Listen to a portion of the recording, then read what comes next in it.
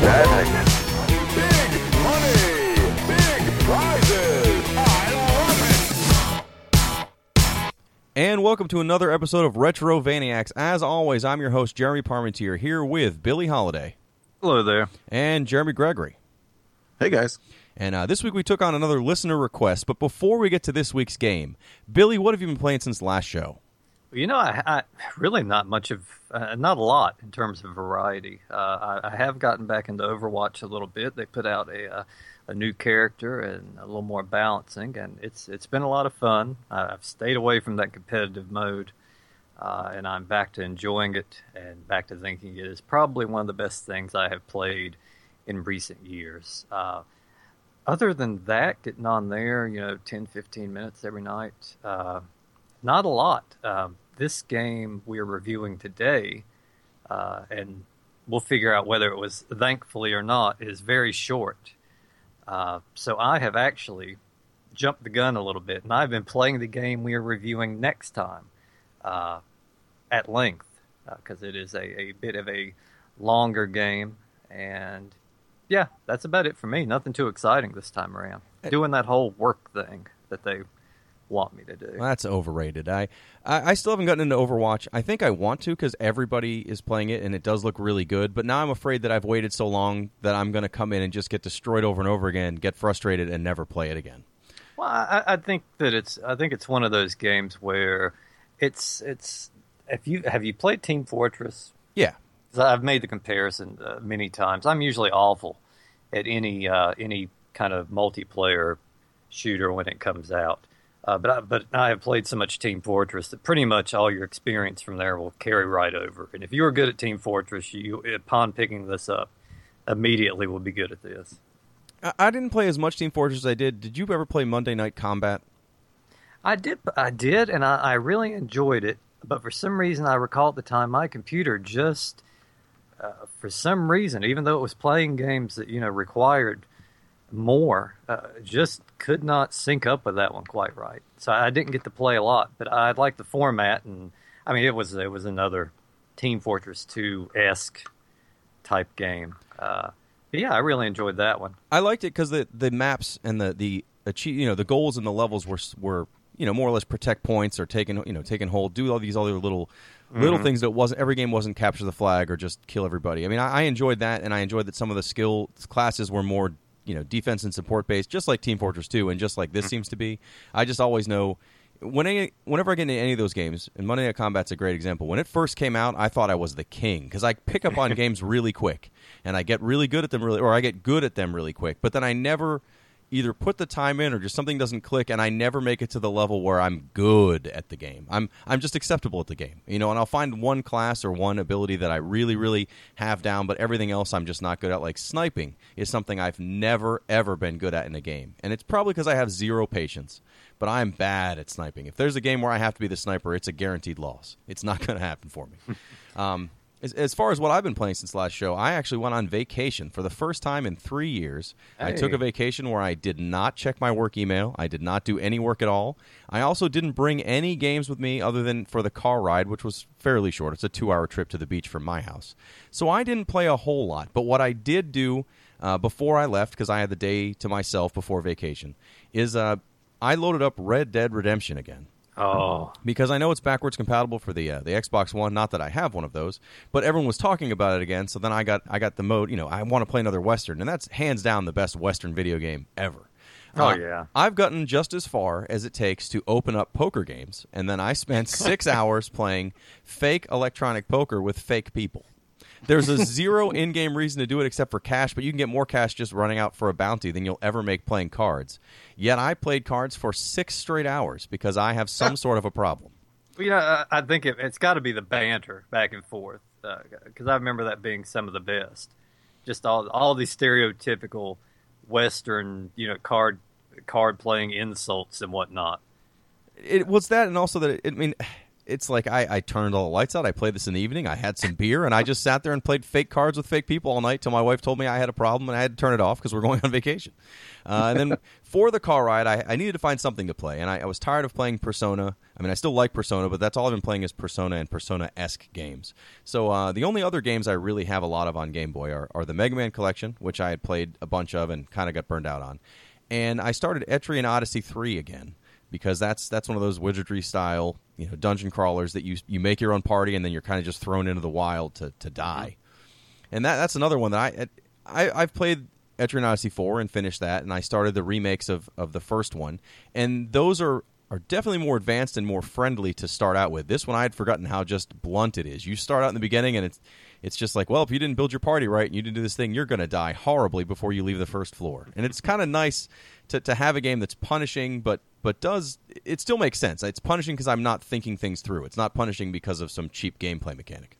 Yeah. I would rather have a game like that where you will immediately pay the consequences for making a terrible character than making it 3/4 of the way through the game, and then it really starts punishing you for making some really stupid decisions with your character build. So I would take that any day over getting most of the way through the game and being like, oh shit, I've done this really wrong. Pretty much every game of Dark Souls I've ever played. Well, this unfortunately kind of has a two-tiered, fuck you system. The first one's the beginning. If you don't do it right at the beginning, you're going to die. So if you don't have a healer, you're not going to get very far. And there's only one healer class other than just having bandages after fights. So you're going to have to put a monk in your class or in your group, or you're not going to make it off the first floor without, really just knowing the game well enough to get by. But later on in the game, there's always an extra dungeon of some sort in all those games. You can beat the story mode, and then there's an extra tough dungeon. And that's the level where if you didn't build your party to really, really be effective, you can't finish it. So you've either got to go back, and you can pay something, I think, at some point to reallocate all your skills in case you just don't want to rebuild it. Or if you were like me on my first playthrough and you made a class of 5 people and never, ever changed it, there are other classes that make it way easier or are actually required to finish that dungeon, and I didn't have them. So I'm going back now and trying to make sure I have at least one of every class on my rolls, and I keep switching characters out. It's pretty great. But Jeremy, what have you been playing since last show? Well, I'm not going to talk about The Witcher 3. Believe it or not, I played a different game this time. Hey. And I don't know if you guys have heard of it, but it is The Witcher 2. Inside. The Witcher 2, yes. It's called Inside. You guys heard about this one? I have heard of this one. This from the people that made that Limbo game. Is that correct? Yes. Which was an outstanding game. Well, see, I was like one of the 3 people that just did not enjoy Limbo at all. Like, I like the aesthetic of it, but I hated the gameplay. I just did not enjoy it at all. And it didn't help that everyone was just really shitty at me for not liking it. They're like, how could you not like this game? It's a modern masterpiece. It's like, I don't know. It doesn't click with me. And I didn't really enjoy the puzzles or anything like that. And so that's kind of why I wasn't super excited about Inside when it came out originally on Xbox One a few weeks ago, and it's out on PC now as well. So I grabbed it on PC because I had some Steam credit, and just to try it out, because the game, from the screenshots, it looks a lot better than Limbo. This has it's fully 3D or modeled in 3D and looks gorgeous. It still kind of has that really dark aesthetic of Limbo, but this time it's up a level. But it really surprised me because this is much more like an out-of-this-world or flashback game instead of the super puzzle-centric nature of Limbo. This one definitely does have puzzles in it, but there's just a more of that kind of old-school flashback out-of-this-world feel to it than what Limbo ever had. And that little bit of that old feel like that has drawn me far more into this game than I ever did with Limbo. And also I think the puzzles itself, they're much more interesting this time around. Most of them actually focus on controlling other people, or they're not really people, I guess. They're like, I don't even know what to really call them. I haven't beat the game yet, so I'm not sure what's going on. But as you start getting into the game, you'll find these little headpieces that you can stick your head into. Your character can stick their head into. And in the background, one or more of these kind of human like things will come alive, and then you control them using your actual movements that you would with your character. But your character is staying stationary, so you cannot move. You can just you are now in control of those things back there, and so you need to actually move them around and do things that your character cannot where he's standing. So this leads into a big old thing where you're actually, you've got your character hung up on one thing, controlling another guy who has to get to another head thing where you can put him into it so you can go to another one with another character and finish the puzzle. And it sounds kind of crazy, but the game does such a great job of letting you know what you need to do for the most part that I really, really enjoy just every single puzzle that comes up, because it just feels like there's going to be some new and unique way of solving the puzzle instead of just here's some more physics-based puzzles that you need to fucking drag a box to.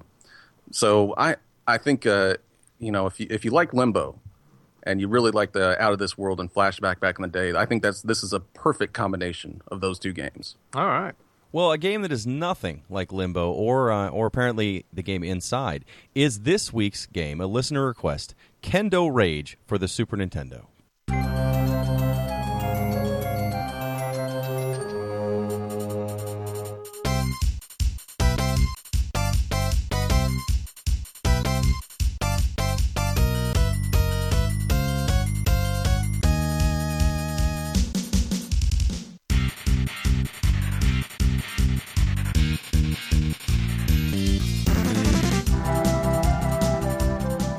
Now, this was a listener request. I don't remember who it was that requested it.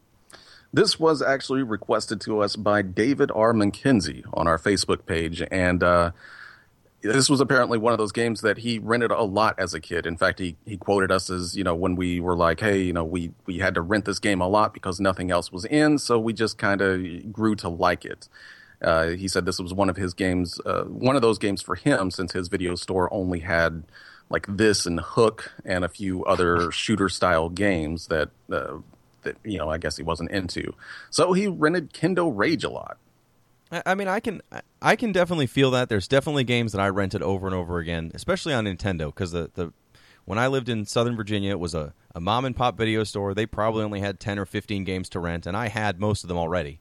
So I rented, I think I've already mentioned this before, but it was Xenophobe, because it was the only game that they had. It was two-player, and I didn't own it. And it's not a very good game. I mean, I know it's an arcade game, so it's not going to be a long and involved game, but it's still probably, you got 5 minutes of entertainment before you were done with that, and yet I rented it probably 50 times. So I can understand renting a bad game and therefore kind of being into it.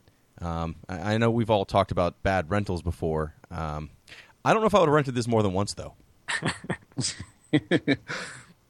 Well, I mean, everybody's got their own specific taste. People tell me that General Chaos is a bad game. I don't believe them, but I rented General Chaos a ton back when I was a kid. That was always one of my go-to games, along with like Turtles in Time. But I don't know. For me, Kendo Rage would have not been a repeat rental. He may have been better off with Hook. I messaged him. I actually asked him. I was like, is there any reason why you wanted to you kept renting this game? And he answered back and told me, and I was just like, man, Hook was a really good game. You should just go with that game. That's not too bad. It's way better than Kendo Rage anyway. Yeah, and I think we finally found someone with a more traumatic video game childhood than Jeremy P. Oh, that's rude. That is rude. Probably true if this was the only thing he rented, but I don't think my choices are that bad. But Kendo Rage came out in 1993 for the Super Nintendo. It is clearly, when you turn it on, 3 seconds in, you'll determine that this is probably a very Japanese game, and it is. It's a game in Japan called Makaruna Makendo, and I'm probably saying that very wrong, but I don't care, which translates to Do Not Lose Kendo Magic. The story for Kendo Rage is that you play as Jo, a girl who's super into kendo from the United States, so your parents send you to train with some master kendo guy who calls himself Bob. He has bright green hair, and as soon as you land, he sends you to the mountains and then says you have to help him fight demons, and that is the entire story of Kendo Rage. There's nothing else involved. You don't know exactly why you're fighting, who you're fighting. For example, the last boss, when you get to him, you figure in a normal game you'd know why you're fighting this guy or who he is, but there is no reason to be fighting this person. He's just the last person you fight before you get to the end goal, which is, of course, to get to school on time. The story of Kendo Rage is to fight demons on the way to school from this mountain that you were sent to all the way back into the city to go to school. It's a 2D action game. It's a side-scroller, very much like the Valis series on TurboGrafx. Jeremy had mentioned that last week, and he's dead on. It is exactly like the Valis games, which means you have a sword, you have a series of powers that you use as your power bar charges up. But unlike having magic points or having it take part of your health to do your standard magic attack, your magic attack will build up, and if you swing your sword before the magic attack, it resets and does a normal attack, or you can let your attack charge up, essentially, and you'll shoot fire or some sort of beam out of the front of your sword to fight everything. The only other attack you have in the game is like a charge that runs your character across the screen, does a whole bunch of damage to the enemies, but every time you do it, you lose a chunk of your own life. And this game is very unforgiving on how much life things take when you get hit. I don't know. When I first turned it on, I was shocked at how quickly I died. I don't know if anyone else had that same experience. Yeah, this is definitely one of those games where you have a power bar, but it seems like you die within 3 hits. No matter what hits you, it's going to take an entire fourth of your health bar with it. Let's go through the game since it's a short game. Billy had mentioned that earlier. This game you can beat in probably half an hour or less. I mean, if you really knew what you were doing, you could probably fly through this game in 15, 20 minutes. Each level has, a pretty direct path from start to finish. There's not any mazes in this. It's pretty much straightforward. The most involved places is there's a level where you're kind of on a construction site, and you just have to figure out one piece. The rest of it is, start at point A, run through the level, get to point B, fight a boss, the end of the level. So you'll start the game, of course, in the mountains where you start. And it's literally just go up the mountain, down the mountain, up the mountain, and to the end where you fight a boss who's like a little goofy, chubby anime version of you. And that's when I realized, what game are we playing? What exactly is going on? She basically says, no one will know I'm not the real you or something like that, and then you fight this giant anime version of you. This is also where the game kind of, at least for me, I found these levels all worked the same way for me, which is I would be patient enough through the level to make sure that when I got to a boss, I had at least 2 lives. You only start with 2 lives at the start of the game, and when you die, thankfully, you don't go back to the beginning of the level, but you kind of respawn right where you are. Anything you've already done damage to a boss is already done still. You don't restart the boss fight. So you can hammer your way through any boss. You don't have to learn any finesse. You just stand in front of them and swing your sword like an idiot until you beat them. And that's what I did pretty much for every boss, but especially this first boss, because she really doesn't do a whole lot. Did anyone bother to take the time to learn these boss fights at the beginning? Oh, no. Not at the beginning, no. I think it wasn't really until much further on that I tried to actually learn and get the patterns down. And unfortunately, and we'll get into the later bosses as we go along.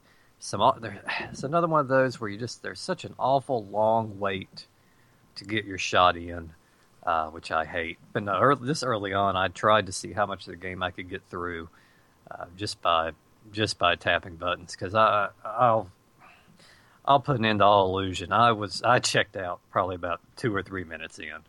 I just turned it. Just my fight or flight kicked in, and I knew getting through this one was just a matter of survival. So I just tried to push through. Well, it's not a very involved game. Even with this, other than trying to dodge shots, which any action game or any shooter is really just trying to dodge shots while you do some damage. That's all this is. So there's not a lot of strategy, and I actually find the way that this game determines what attack you're going to use for your magic attack is the way you get your power-ups, I think, is one of the most annoying ways to determine what your power-up will be ever. So occasionally while you're in the level, I don't know what it's supposed to be. It looks like a slug holding a ball. It will fly across the screen, and the ball keeps changing colors, very slowly, but it still changes colors from yellow to red to blue to, I think, green's the other color. And it'll keep rotating through, and eventually if you hit that slug, whatever color the ball was will be your attack. So red is a fire shot that goes forward, blue is like an energy shot, green is this thing that makes your attacks... It almost looks like you do a super fast, 100 hand slap, but poorly animated with your kendo stick. And the yellow one, I couldn't figure out exactly what it was because I didn't read the manual because I'm an idiot. The yellow ball is actually the most important ball you'll get in the entire game because it gives you a one-hit shield and it stacks. So if you manage to not get hit in between the times you see these slugs, you can stack up, up to I think 10 shields that will transfer over to the next level. They're there until you use them up. That, if I would have known that starting this game, I probably would have never hit anything but yellow, because I think you start with blue, like the energy shot forward, and that's good enough. You don't need to get the other attacks. They really don't seem to make a difference. Yeah, I didn't have any idea about this either until much later on, and I got pretty frustrated, and I looked up a video of someone playing through, and yeah, they were stacking. They only got the yellow, and you know, they were stacking them up, and you know, when you get the yellow, you would imagine a lot of times in games, you know, anything that's a shield type, just kind of a game like this, it kind of takes a back seat to something that looks like it's putting out a lot more firepower.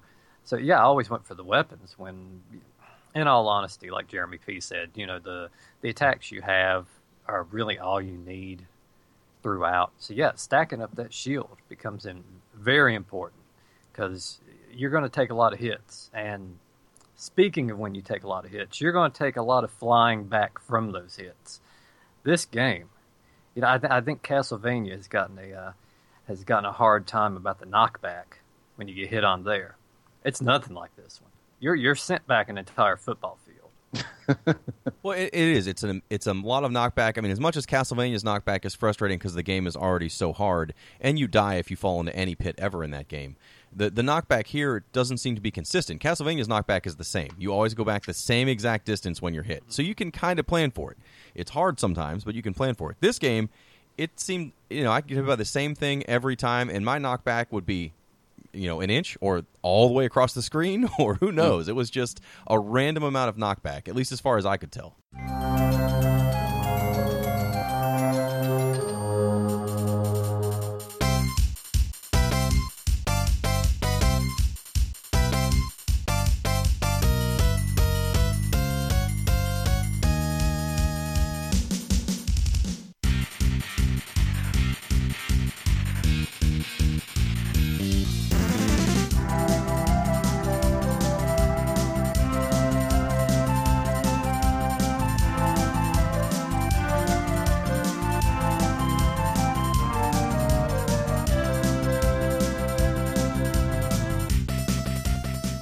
I do want to mention this. Go back just a second for that shield move.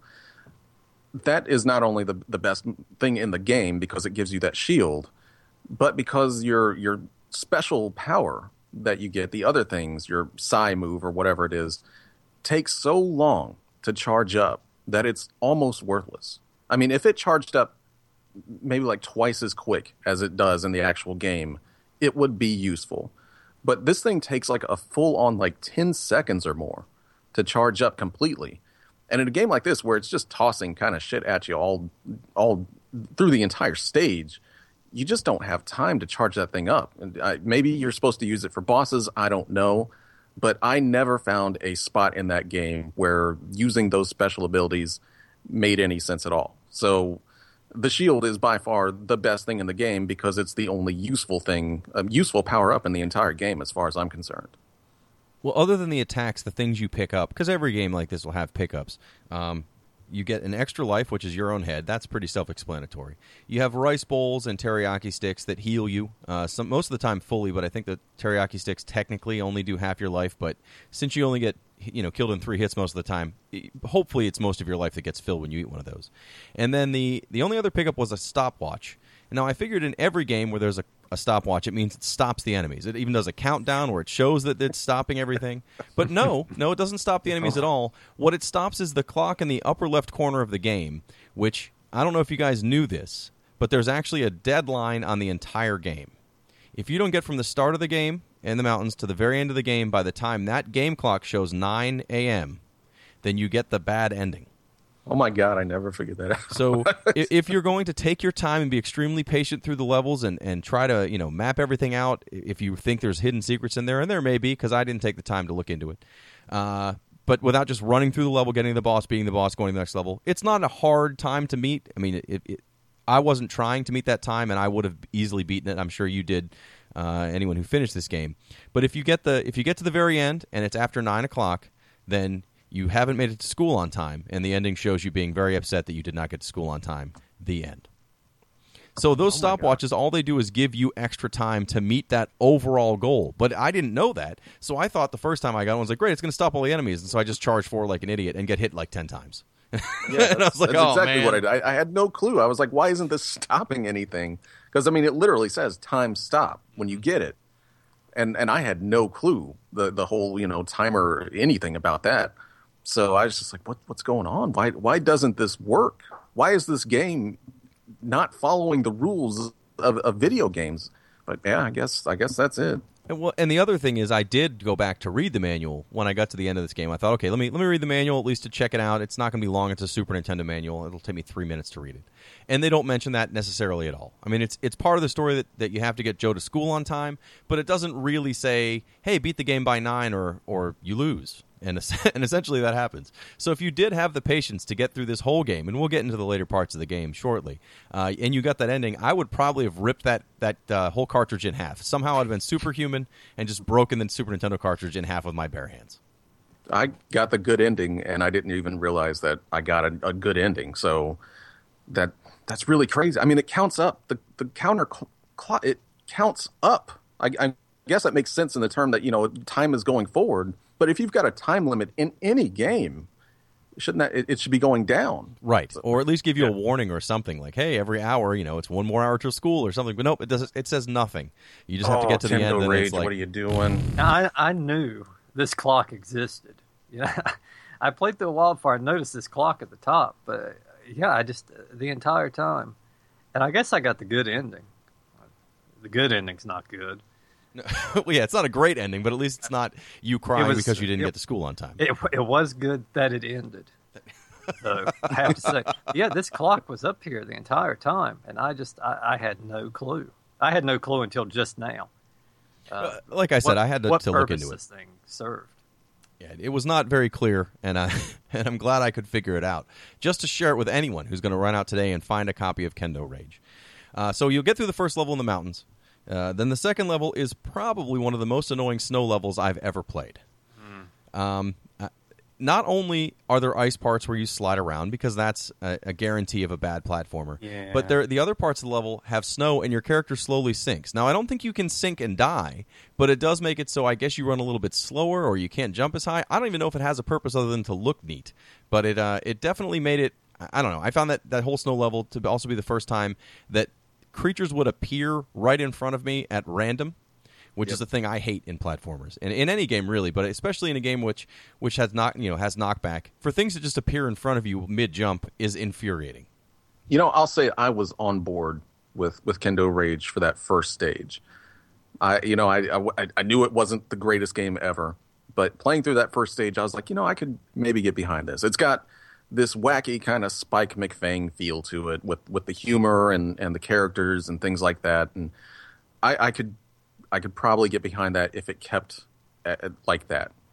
But then that snow stage came up immediately after. And like Billy, I checked out almost as soon as it started, because sinking in that snow, and then every time you would have to jump out of the snow, an enemy would appear 1 inch in front of your face and hit you every single time. And I don't know if the game is doing that on purpose or not, but it is an asshole move regardless. And after that, you start getting into the little section where you start sliding on the ice, these little platforms. I'm pretty sure it's the only part of the stage that has this. It took me, I swear to God, 5 minutes to climb this fucking little ice platform part. And when I finally did it, I did it immediately. I don't know what the fuck I was doing wrong, but every single time I would try to jump, her inertia on those little ice platforms were so terrible that I could not fucking time it at all. And I was ready to turn it off right there. Yeah, and I've got to second what Jeremy said. You play through the first stage, and it's not great, but it's harmless. And yeah, if the rest of the game follows suit, it's not going to be a game you come back to, but it's a game you're not miserable playing. But this second stage, it's when this game, the mask comes off. They show their hand after this. It's so many of the annoying bad platformer cliches. The snow where you sink and your movement's slowed. the enemies popping out of nowhere, the sliding around on ice, and they pack all of this into just one level, and it's just too much, and it immediately took me out. It took me out of the game, and I knew at that point, kind of what you're in for the rest of the game. Well, don't worry, because if you didn't like that snow stage, which Jeremy calls the worst snow stage he's ever played, one of them, I will say the worst water stage I have ever played comes up immediately after that. Oh. And it's just like, well, let's just see how far this can keep falling. Yeah, the water level is the third level, so you get through the second level and you fight the Ice Queen at the end. No big deal there. That's a pretty easy fight. But again, it's another, like, you just run up and hit it as hard as you can with your sword, and as long as you have an extra life or two, you'll beat her no problem. So then, then the water level is next. I actually didn't hate the water level once I realized how to swim, which is just hit jump a bunch, but for some reason it didn't click to me. But what I liked about the water level is at least the last boss was different. It wasn't some anime witch character who you just have to run up and charge. It was 3 separate fish that have 3 different patterns. I found it to be fairly easy to kind of dodge it, but it still took a little bit of skill. But at least it was a different boss. I have to at least say I enjoyed that part of the stage. I think this is the first boss where you actually you can't just go in and swing your sword and hope for the best. You've actually got to learn some patterns with those, and even after you beat like one of the fish, there's 3 fish, and each one of them have their own. You kill one, you don't kill them all. Just the one fish drops off, and after you kill one of the fish, the other 2 will actually have different patterns. So not only do you have to kind of learn it with when they're doing it with all 3, and then you have to kind of figure out what they're going to do after you take 1 or 2 of them out.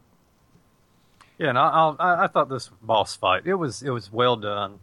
It was a nice change of pace after the first 2. You just kind of assume, okay, this is all the bosses. I'm just going to go in, swing, and that's it. It was nice to have to kind of observe. It's not a difficult boss. It's not a punishing boss. I still got through it my first time around.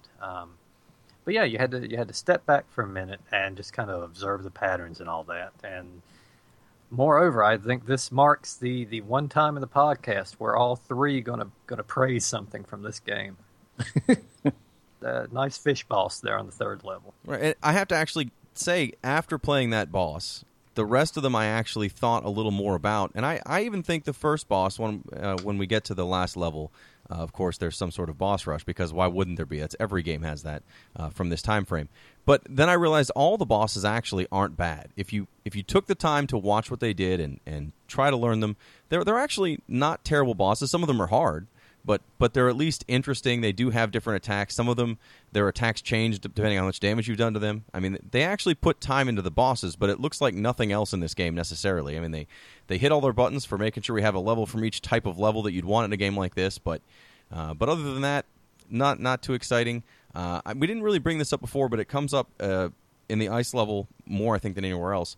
This has a very JJ and Jeff feel for the kind of enemies that you're going to fight. There's bears that appear there for no reason. There's like a guy with a microphone who sings at you as an attack. I mean, they're definitely like goofy, jokey kind of characters throughout the game, to the point where I was sure this had to be based on some property we didn't know in the United States. Like it was based on a show or a game show or something weird that we didn't know. But it turns out, no, it's just a parody of other action games like this, which is fine, but it's the kind of thing I swore while I was playing this, like, there's got to be a story to this that I don't know that makes this make a lot more sense. Because otherwise it's just this weird, bizarre side-scroller as far as what they choose to be in it that has some okay bosses and fairly subpar everything else.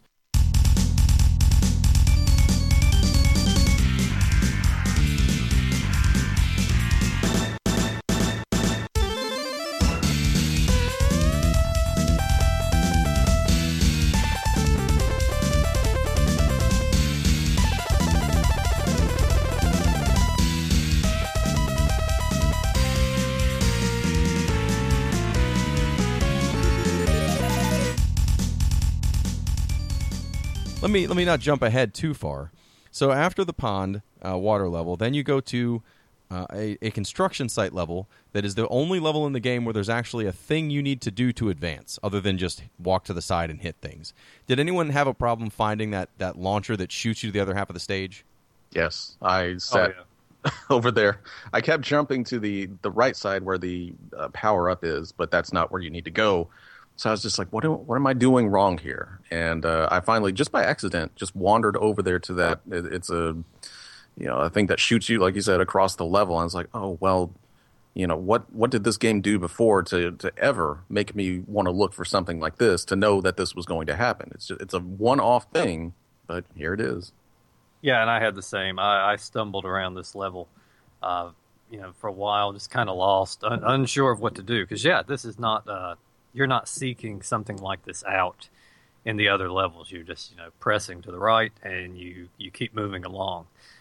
So, I mean, it's fairly frustrating. And it's not one of those things where I felt foolish afterwards, like, oh, that's obvious. Because it's not. I mean, there's nothing obvious about it. It's not set up, and...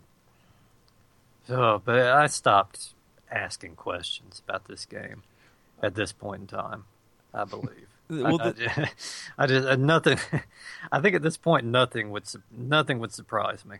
Well, this is one of the levels that has a mini boss, like a mid boss to the game. It's a stamping machine that essentially shoots enemies at you as it stamps them out. But I think this is a perfect example of how this game is not. It wasn't thought out as well as the bosses were for the rest of the level. So for this, I don't know if you guys did this on this fight, but all you have to do is stand right in front of it and swing your sword over and over and over again as fast as you can, and nothing can possibly spawn that would hurt you. So you're just sitting there. I mean, I can tell that they thought this was a great idea for a mid-boss, but there's no strategy to it. You literally just stand in front of it and swing your sword over and over and over and over again, and eventually you'll hit enough times to destroy it. I mean, there's no thought at all, and I think that's how most of the game outside of those bosses feels. Yeah, if they put whatever effort they put into Kendo Rage, it all went into those bosses. And they, of course, seem very proud of their bosses with the boss rush that's going to be coming up in the last stage. But everything else just kind of seems to like they put in there just to be a goof or something. Like let's make this thing. This thing's really weird, and just throw it in there. Don't give it any sort of strategy. The player will figure it out. But everything else in this game it does not have the kind of thought put into it that the bosses do. So the boss for this level is a transforming tank robot that actually is pretty cool. It has a number of different attacks. It definitely changes up what it does as it takes more and more damage. That's one of those bosses I really liked, even though I have a problem somehow beating it without getting hit. But at least it was interesting. I like the different attacks that it has.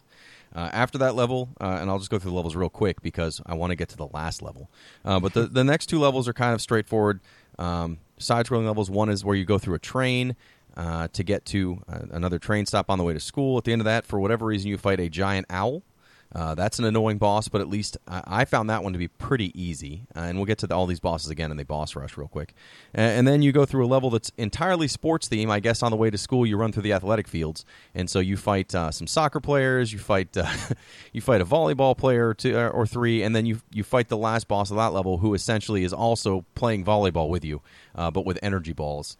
That's another boss that I thought, hey, that's a pretty interesting idea. I've played it before in other games where you have to hit their attack back and forth a bunch. But at least, again, it was a well-put-together boss fight and well done. I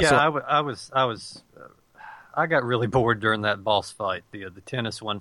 And I was going to come in here and shit on that one, but then I recall I love doing that in Zelda, so I'm not going to say anything. Yeah, well, it's been done before. I think the problem with this one is it's not as... first off, it's too long. You have to do it way too many times. It's also not taking place in a good game. Well, that's true. Probably the trouble. That does help. The environment does help. So then the very last level is the school. You go through and fight on nothing except for every boss you've already fought on the way to the school, and then once you've beaten all those bosses, you fight a new last boss, which again is never listed anywhere. There's no explanation as to who this person is or why they're stopping you from going to school. And then if you manage to beat that boss, which of course will have several forms, you get to the end. And again, as long as you do it by that 9 o'clock time limit that's shown in the upper left corner of the game, you'll get the good ending, which is essentially, hey, you did a great job. I'm not going to trust a guy with green hair, or something ridiculous. But the boss rush itself, this is where I got in the game, and I gave it probably 5 or 6 tries, and I got to the owl boss several times, and that's where I lost my last life. And I thought, you know what, I have seen what this game has to offer except for the last boss, and once I found out that Jeremy had finished this, I went ahead and said, I'm just going to watch a video, and as long as one of us beat it, we can talk about it. Because I cannot stand boss rushes. It's one of the things, and I'm a guy who just played through the first 6 Mega Man, which always has a boss rush, but The difference is the Mega Man bosses are kind of designed so once you have all the other items, you can blow through those bosses. That you have a new thing that will hurt them more than whatever you probably had at that time. You don't have that in this game. You've still got the same garbage 3 possible magic attacks, and hopefully you have a bunch of shields saved up unless you are me and didn't know what they did by this point. So even with save states, where I was able to save after every boss on my best attempt, I still only got to the owl, so I never got to face the volleyball person again or the last boss. But I've seen enough. And if I had to do this with a cartridge, especially a rental, there is no chance I would have ever finished this game, ever. No, and I started this stage, and as soon as I saw, that first spot, that fat Joe on there, my heart sank. I knew what was coming. I knew it was going to be a boss roll call. It was coming up. And yeah, you defeat them, and then, the Ice Queen or whatever comes out, and just, I hate it. It's one of my most hated things in these sides. And yes, and Mega Man, it's different. By that time, I mean, you're beating the bosses there 4 or 5 hits. It's not a big deal. And at least in other games, they kind of have the courtesy of giving you sort of watered down, less powerful versions of those bosses. But no, these are the full boss fights you've already gone through. And now you're having to do them again. And, you're not getting the lengthy stages in between to hopefully pick up, more power-ups and all of that. And then that last boss, which, I think I finished this game also. Jeremy was the first one to fall on the sword, and I was just going to let him do that, and I also was going to be content. But I said, well, I'm right here. I'm playing the owl. I'll just finish up. And the last boss has a few forms of his own. And he has one form in particular. It's the second one. It's not even the last one. It's the second one. And it is probably, on the Super Nintendo, one of the more difficult things I've ever had to get through. Jeremy, did you breeze through this, or were you also stuck on this form? No, I had to actually play through the entire game again once I realized that this was a boss rush. Yeah, I did this. I literally because you can't beat this stage if you don't come into it knowing if you don't start stocking up on shields, which I didn't before because I didn't know what the fuck they were until the last stage and how important they were. And you also need, continues and lives to get through this. So if I was just treating the game like, okay, this is just a standard game. I'm going to go through this. I've done well enough just kind of doing a battle of attrition through this. I'm going to win because I have more lives. And the stages themselves aren't very hard. It's just the bosses. So I got to that last level thinking it was just going to continue that way. No, it's a fucking boss rush. Every single boss. And like Billy said, they are all just as hard as they were, and they take just as much energy or health. They have just as much energy as they did before. So you've really got to be on your game and have things stocked up really well before you get there to have a chance. So I went back, played through this entire game again. It doesn't take long. I mean, it's about a 15-minute long game anyway. Got there, had a decent amount of shields, decent amount of lives, made my way through the bosses. I had a few that I could get through without getting hit at that point. I had memorized them.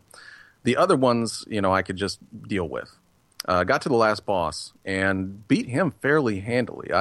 Just that first, the form that he has. So I was like, wow, that was way easy.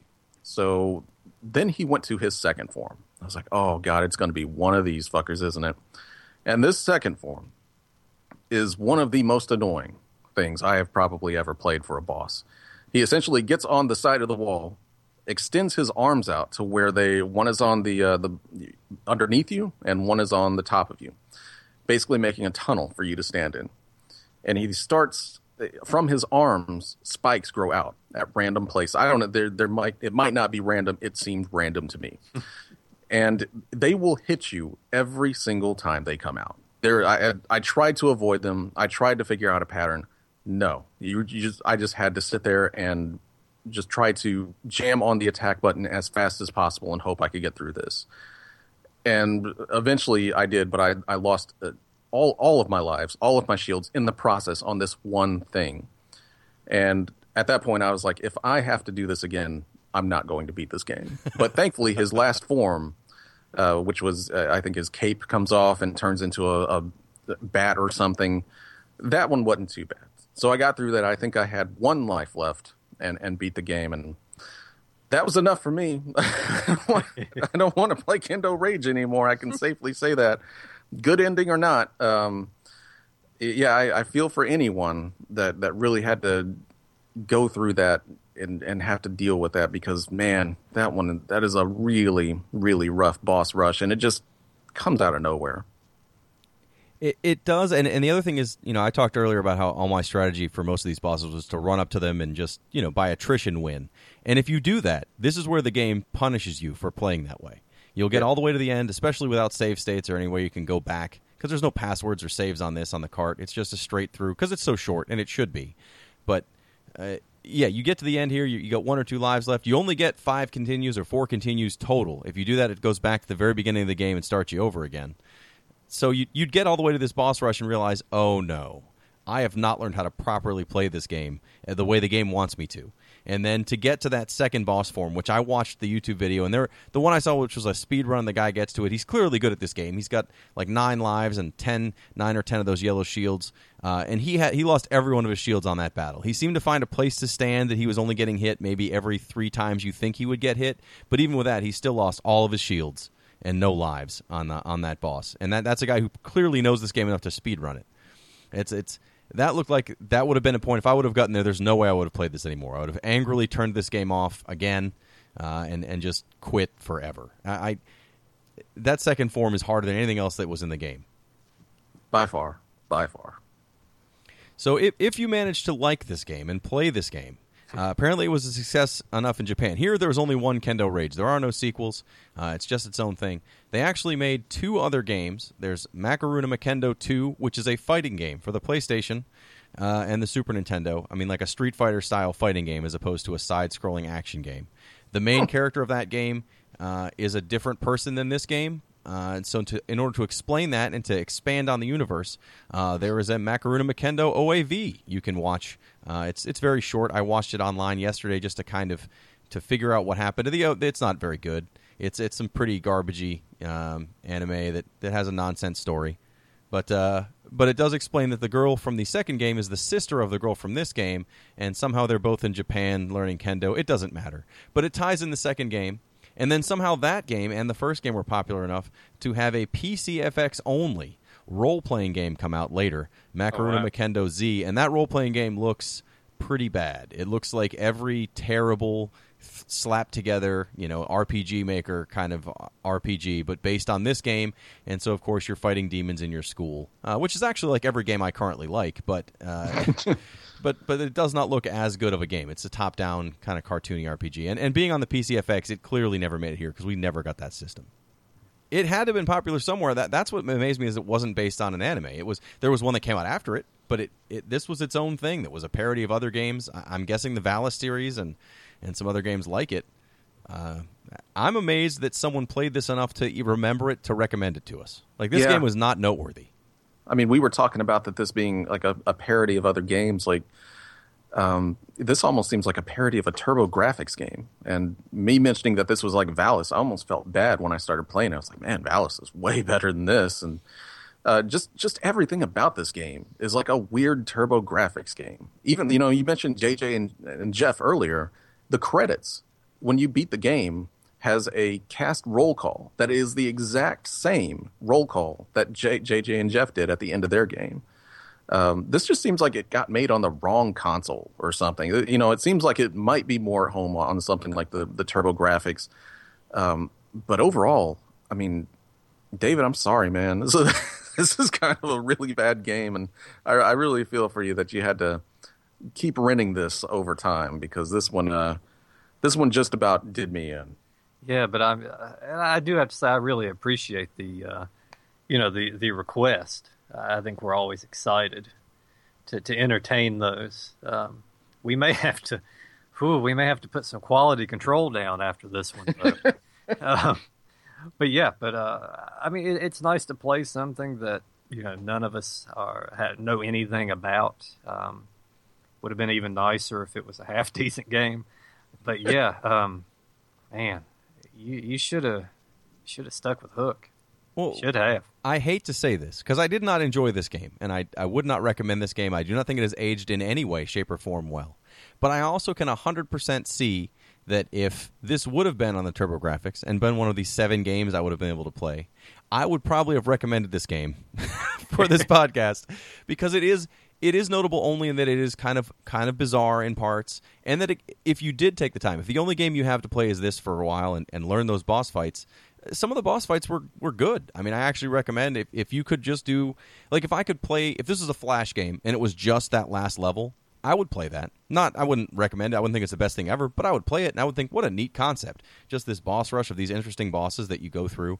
That would have been okay, but the rest of the game in general has too many things that are huge minuses. I don't like the snow level that much because I hate the idea of the snow that drops you in and that you slide all over the place. I don't like that the knockback is inconsistent and crazy. I think the collision detection in a lot of this, especially for the regular fights, not the boss fights as much, but the regular fights, is garbage. There are things like those guys with the microphones. I was getting hit by them, but they weren't hitting me with anything you could see. It was like I was just too close. I don't know if it's supposed to be that or if it was an accident, but there were plenty of things that were like that, where I wasn't near them and I got hit, or I thought I hit them really well and it didn't hurt them at all. And one of the, I guess it's a gameplay mechanic, because without it, some of the bosses would be impossible. But if you hit a boss and they flash white, during that time, you can touch them and you can run through them and you can dive past them. They don't hurt you. But normally if you touch any boss, it does a lot of damage to you. So there, especially the owl boss, he does this thing where his head spins around and then it shoots across the screen back and forth. And it's in a place that you can't jump over it and you can't duck under it, and there are other shots you're dodging anyway.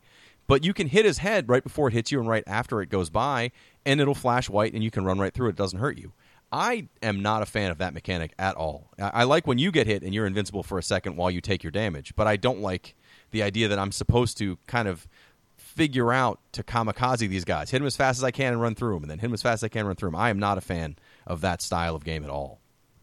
It doesn't help that, like you were talking about her, the hitbox on her. I mean, your character's a very skinny, lanky girl, and for some reason it seems like her hitbox goes out a good foot each direction from her body, and that's one thing that made those bosses so maddening was it seemed like I was just getting hit when it wasn't even touching me, and the rest of the enemies in the game were that same way. It feels weird. I mean, when you're playing it, everything just feels off, and I never got, even though I got decent at some of those bosses, I never felt confident that I was not going to get hit by something.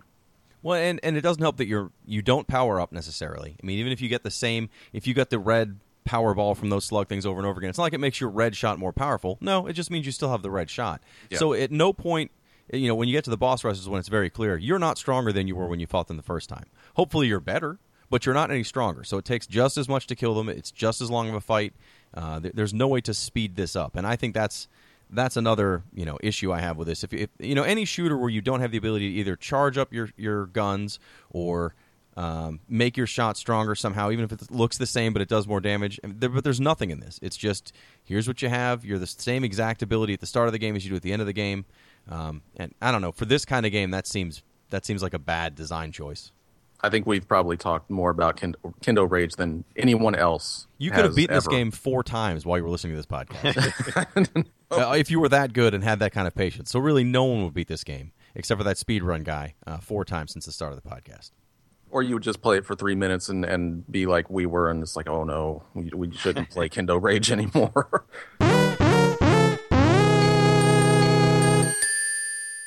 So that was Kendo Rage for the Super Nintendo, our second listener request. So our listener requests so far have been this game and Young Merlin, both of which games that I'm not angry that I played. Both were coincidentally on Super Nintendo. I don't think that has anything to do with it. But I think going forward, we need some sort of quality control on these listener requests. I love listener requests. Please send us more. But this way, we'll all at least give it like a 5-minute play and then decide if one of us really wants to do it, we'll go through with it. I think we still would have done these 2 games. I think Young Merlin was different enough from anything else we had done. And this game was, from the first level at least, I probably would have still thought, yeah, okay, we'll play this. But this way we can avoid, I don't want to say we don't want to do any listener requests because I think they're probably the most fun reviews for me to do. Yeah. But I also don't want to review something like Gotcha for the Nintendo. Not a terrible game, but a game with absolutely nothing to talk about. I don't want to get halfway through a review on a game and be like, man, we should have known a minute in. This isn't the kind of game you can talk about. So, if you have more listener requests, please send them to us via Facebook or Twitter, email, anything you want to do. We would love to get some more requests. But next week, we're going to actually stay on the Super Nintendo, but we're going to play a style of game we have not covered yet, a role-playing game, a formal role-playing game. We're going to cover Super Mario RPG. Not a lesser-known game, but one I've never actually played for more than 5 minutes, so I'm looking forward to putting some real time into that. Yeah, this is I'll go ahead and say now, this is a long been a favorite of mine. I haven't played through it proper in quite a while, so it's going to be interesting going back. Hopefully it's going to live up to what I recall, which is it being an incredible game. But yeah, we're gonna cleanse the old palate next time. And Jeremy, I can safely confirm that Super Mario RPG is better than Kendo Rage. Well, the little bit I've played of it so far, which means I turned it on, would also verify that it is better than Kendo Rage. But knowing that it's the history of that game, and that Nintendo doesn't normally put out garbage or license their own name to garbage. There have been exceptions, but especially on their own system, you're pretty sure to guarantee it's at least playable. But we do have a listener question for this week. Jeremy, what's our question? We do, and this kind of goes back into our excitement on the last podcast about the mini NES that is coming out. We were all fairly excited about it coming out. We're probably all going to drop the $60 to buy it when it does hit stores. But David R. Writes in to ask, "Hey guys, love the podcast, but your excitement over the mini NES on the last podcast has me wondering if you've all lost it. $60 for a plug-and-play console with zero ability to change out games seems like a really bad deal to me, especially when you have emulators on computers and phones that can play all of those games for free. Is it just me, or is it just me thinking that this isn't worth my time?" I think that I love these remade systems. Like I said, I bought the flashbacks for the Intellivision and the ColecoVision, and I'll probably get the Atari one next time because I'm a sucker and I like these things. I enjoy that I can plug it into my television and just play it on my couch. I don't have to play. Playing a game on your phone is fine, I suppose, but until they make a much, much better controller, that's not a viable option. I'm not playing with touchpad, touch screen through Super Mario Brothers. That's not going to make it enjoyable. And I don't want to have to hook up my old Nintendo, through an old TV to be able to get a good experience on it and a good picture. The fact that this is those good classic games, it's a great lineup and it's an HD output by itself is worth my money. But emulators on your computer, while they're good, I find, even this game, where I played this one on emulator because I'm not going to buy a cart for Kendo Rage, and there were sound glitches. There's little problems through the game that we should not see with the mini NES, and especially with the game that, Kid Icarus is on there. That's my top one Nintendo game of all time. If I had to put all my other Nintendo games in the trash and just keep one, it would be Kid Icarus. And if I had sound glitches in it while I was playing it, I would lose my mind. Yeah, and I think that's a big part of it. Emulation, even for something nowadays, which is as simple as the NES. Yeah, there's still spots when I'm playing that I hear the sound drop or the animation's a little off. But the fact that this is it's so small, it's compact, and you know what I'm going to do? One night a week, I have to stay overnight at my work. I'm taking this thing with me. I'm plugging it in there. I go out of town. I'm taking this thing with me. I'm plugging it into the TV at the hotel. The fact that it's a compact system with that HDMI, and yeah, you can run an emulator, if you want to hook your computer up to the television, that's fine, but it sounded like a hassle really at that point. It's nice just to have something dedicated with the HDMI hookup and the lineup. The lineup is pretty amazing. I'm still very surprised at the games on there. I figured it would just be every single, just Nintendo first-party title. But yeah, I think it's well worth the purchase, I believe, even if you have the emulators at home. For me, I'm still excited for it. If it had a cartridge slot on it, that would be perfect. I don't know if you guys saw it, but the official Sega Genesis plug-and-play console is coming out here pretty soon. And that one actually not only has, I think it's 80 games, but I really think only like 30 of them are actual Genesis games and not just shit shovelware games. But it does actually have a cartridge, I can't say those two words together, cartridge slot on top of it to where you can plug in whatever Genesis games you own and play those if you don't like the built-in games. I think that's great, and I wish the Mini NES had something like that. But it doesn't. You just kind of have to take it for what it is, and for what I'm concerned, it's a great deal. I would buy that probably for, $70, $80. That sounds crazy, but I would probably still buy it. Just to have the convenience of a tiny NES and 30 games that I genuinely love. Some people may argue, well, are any of these games worth even $2 at this point? Is a Nintendo game worth money at this point with so many other places to play it? I think, if you find enjoyment out of something, $2 ain't bad. And 30 of those games that I love, I don't mind paying for it. Well, and if you did like those games, they're not targeting, 8-year-olds with this box. An 8-year-old will probably not find any of these games, except for Super Mario Brothers, really worth their time, which they're wrong. But I can understand without the being a little older and have played these games when they were new, or at least knowing of those games, you probably will not care about this box. But for people that are already buying them, if you're buying them on the Virtual Console, you're paying $5 a game. So to get 30 games, of which, even if you only want 20... 20 games at $5 a piece is $100, and you'd have to buy them for both the 3DS and the Nintendo or the Wii or Wii U if you want them on both your TV and a portable. This is one thing you can take anywhere you want to go. It has those games. I'm excited about it still. But the other thing is that I'm going to buy it to show Nintendo, yes, this is what we want. Yeah, I do want new things from you, and I do want you to put out some quality games. I mean, I'm enjoying my Wii U. I'm the last one who does, but I love it. But I would gladly buy this if it means that you're also going to put out a portable Super Nintendo, or you want to put out a Game Boy that has 30 original Game Boy games. I would buy all of those things. I will say, if we get this and the emulation on these games are just like shit for some reason, I will probably have a different opinion.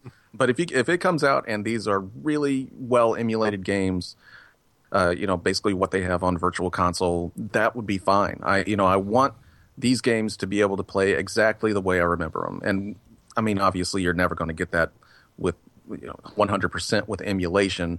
But if you could just be close enough, I'll be happy. I think this is going to be the best one of these setups. I mean, like I said, I have the Intellivision one, and the reason that one's amazing is because it has replica controllers of the Intellivision, because you can play it on your computer, but you don't have a touchpad. You don't have that disc. And love it or hate it, it makes the game. It makes the experience to have those controllers. Same with the ColecoVision. Mm-hmm. So, the fact that this is actually, it's not just, Nintendo authorized it and it's going up by @games like all those other ones are, including the Genesis one, by the way, is not officially a Sega product. This is Nintendo. They've talked about it early. They announced it. They're very excited about it. I can't imagine this is going to come out and be garbage, but I guess we'll find out, because I think we're all going to get one. Yeah, I think this is really going to be a polished product that's coming out. They're going to be putting out plenty of garbage next year, but yeah, this one I have no worries about this. To answer your question, David, I mean, you don't have to be excited for it. I mean, if emulators work for people and you're totally happy with that, oh yeah, go for it. We're not trying to make anybody buy a mini NES at all. But for us here in this room, I would definitely say that I'm really excited about it. I think the price is fine. Again, it sucks it doesn't have a cartridge slot. God damn it, cartridge slot. But it is what it is, and yeah, I'm really looking forward to it. Well, hopefully you're also looking forward to our next episode. In 2 weeks, we'll be covering Super Mario RPG for the Super Nintendo, a classic guaranteed by many people that have played it, so I'm sure it will be better than this review as far as if we enjoy it or not. But until then, please remember to check us out on Retrovania.net. Constant articles going up. Join us on Facebook and on Twitter @Retrovaniacs, and we'll see you next time.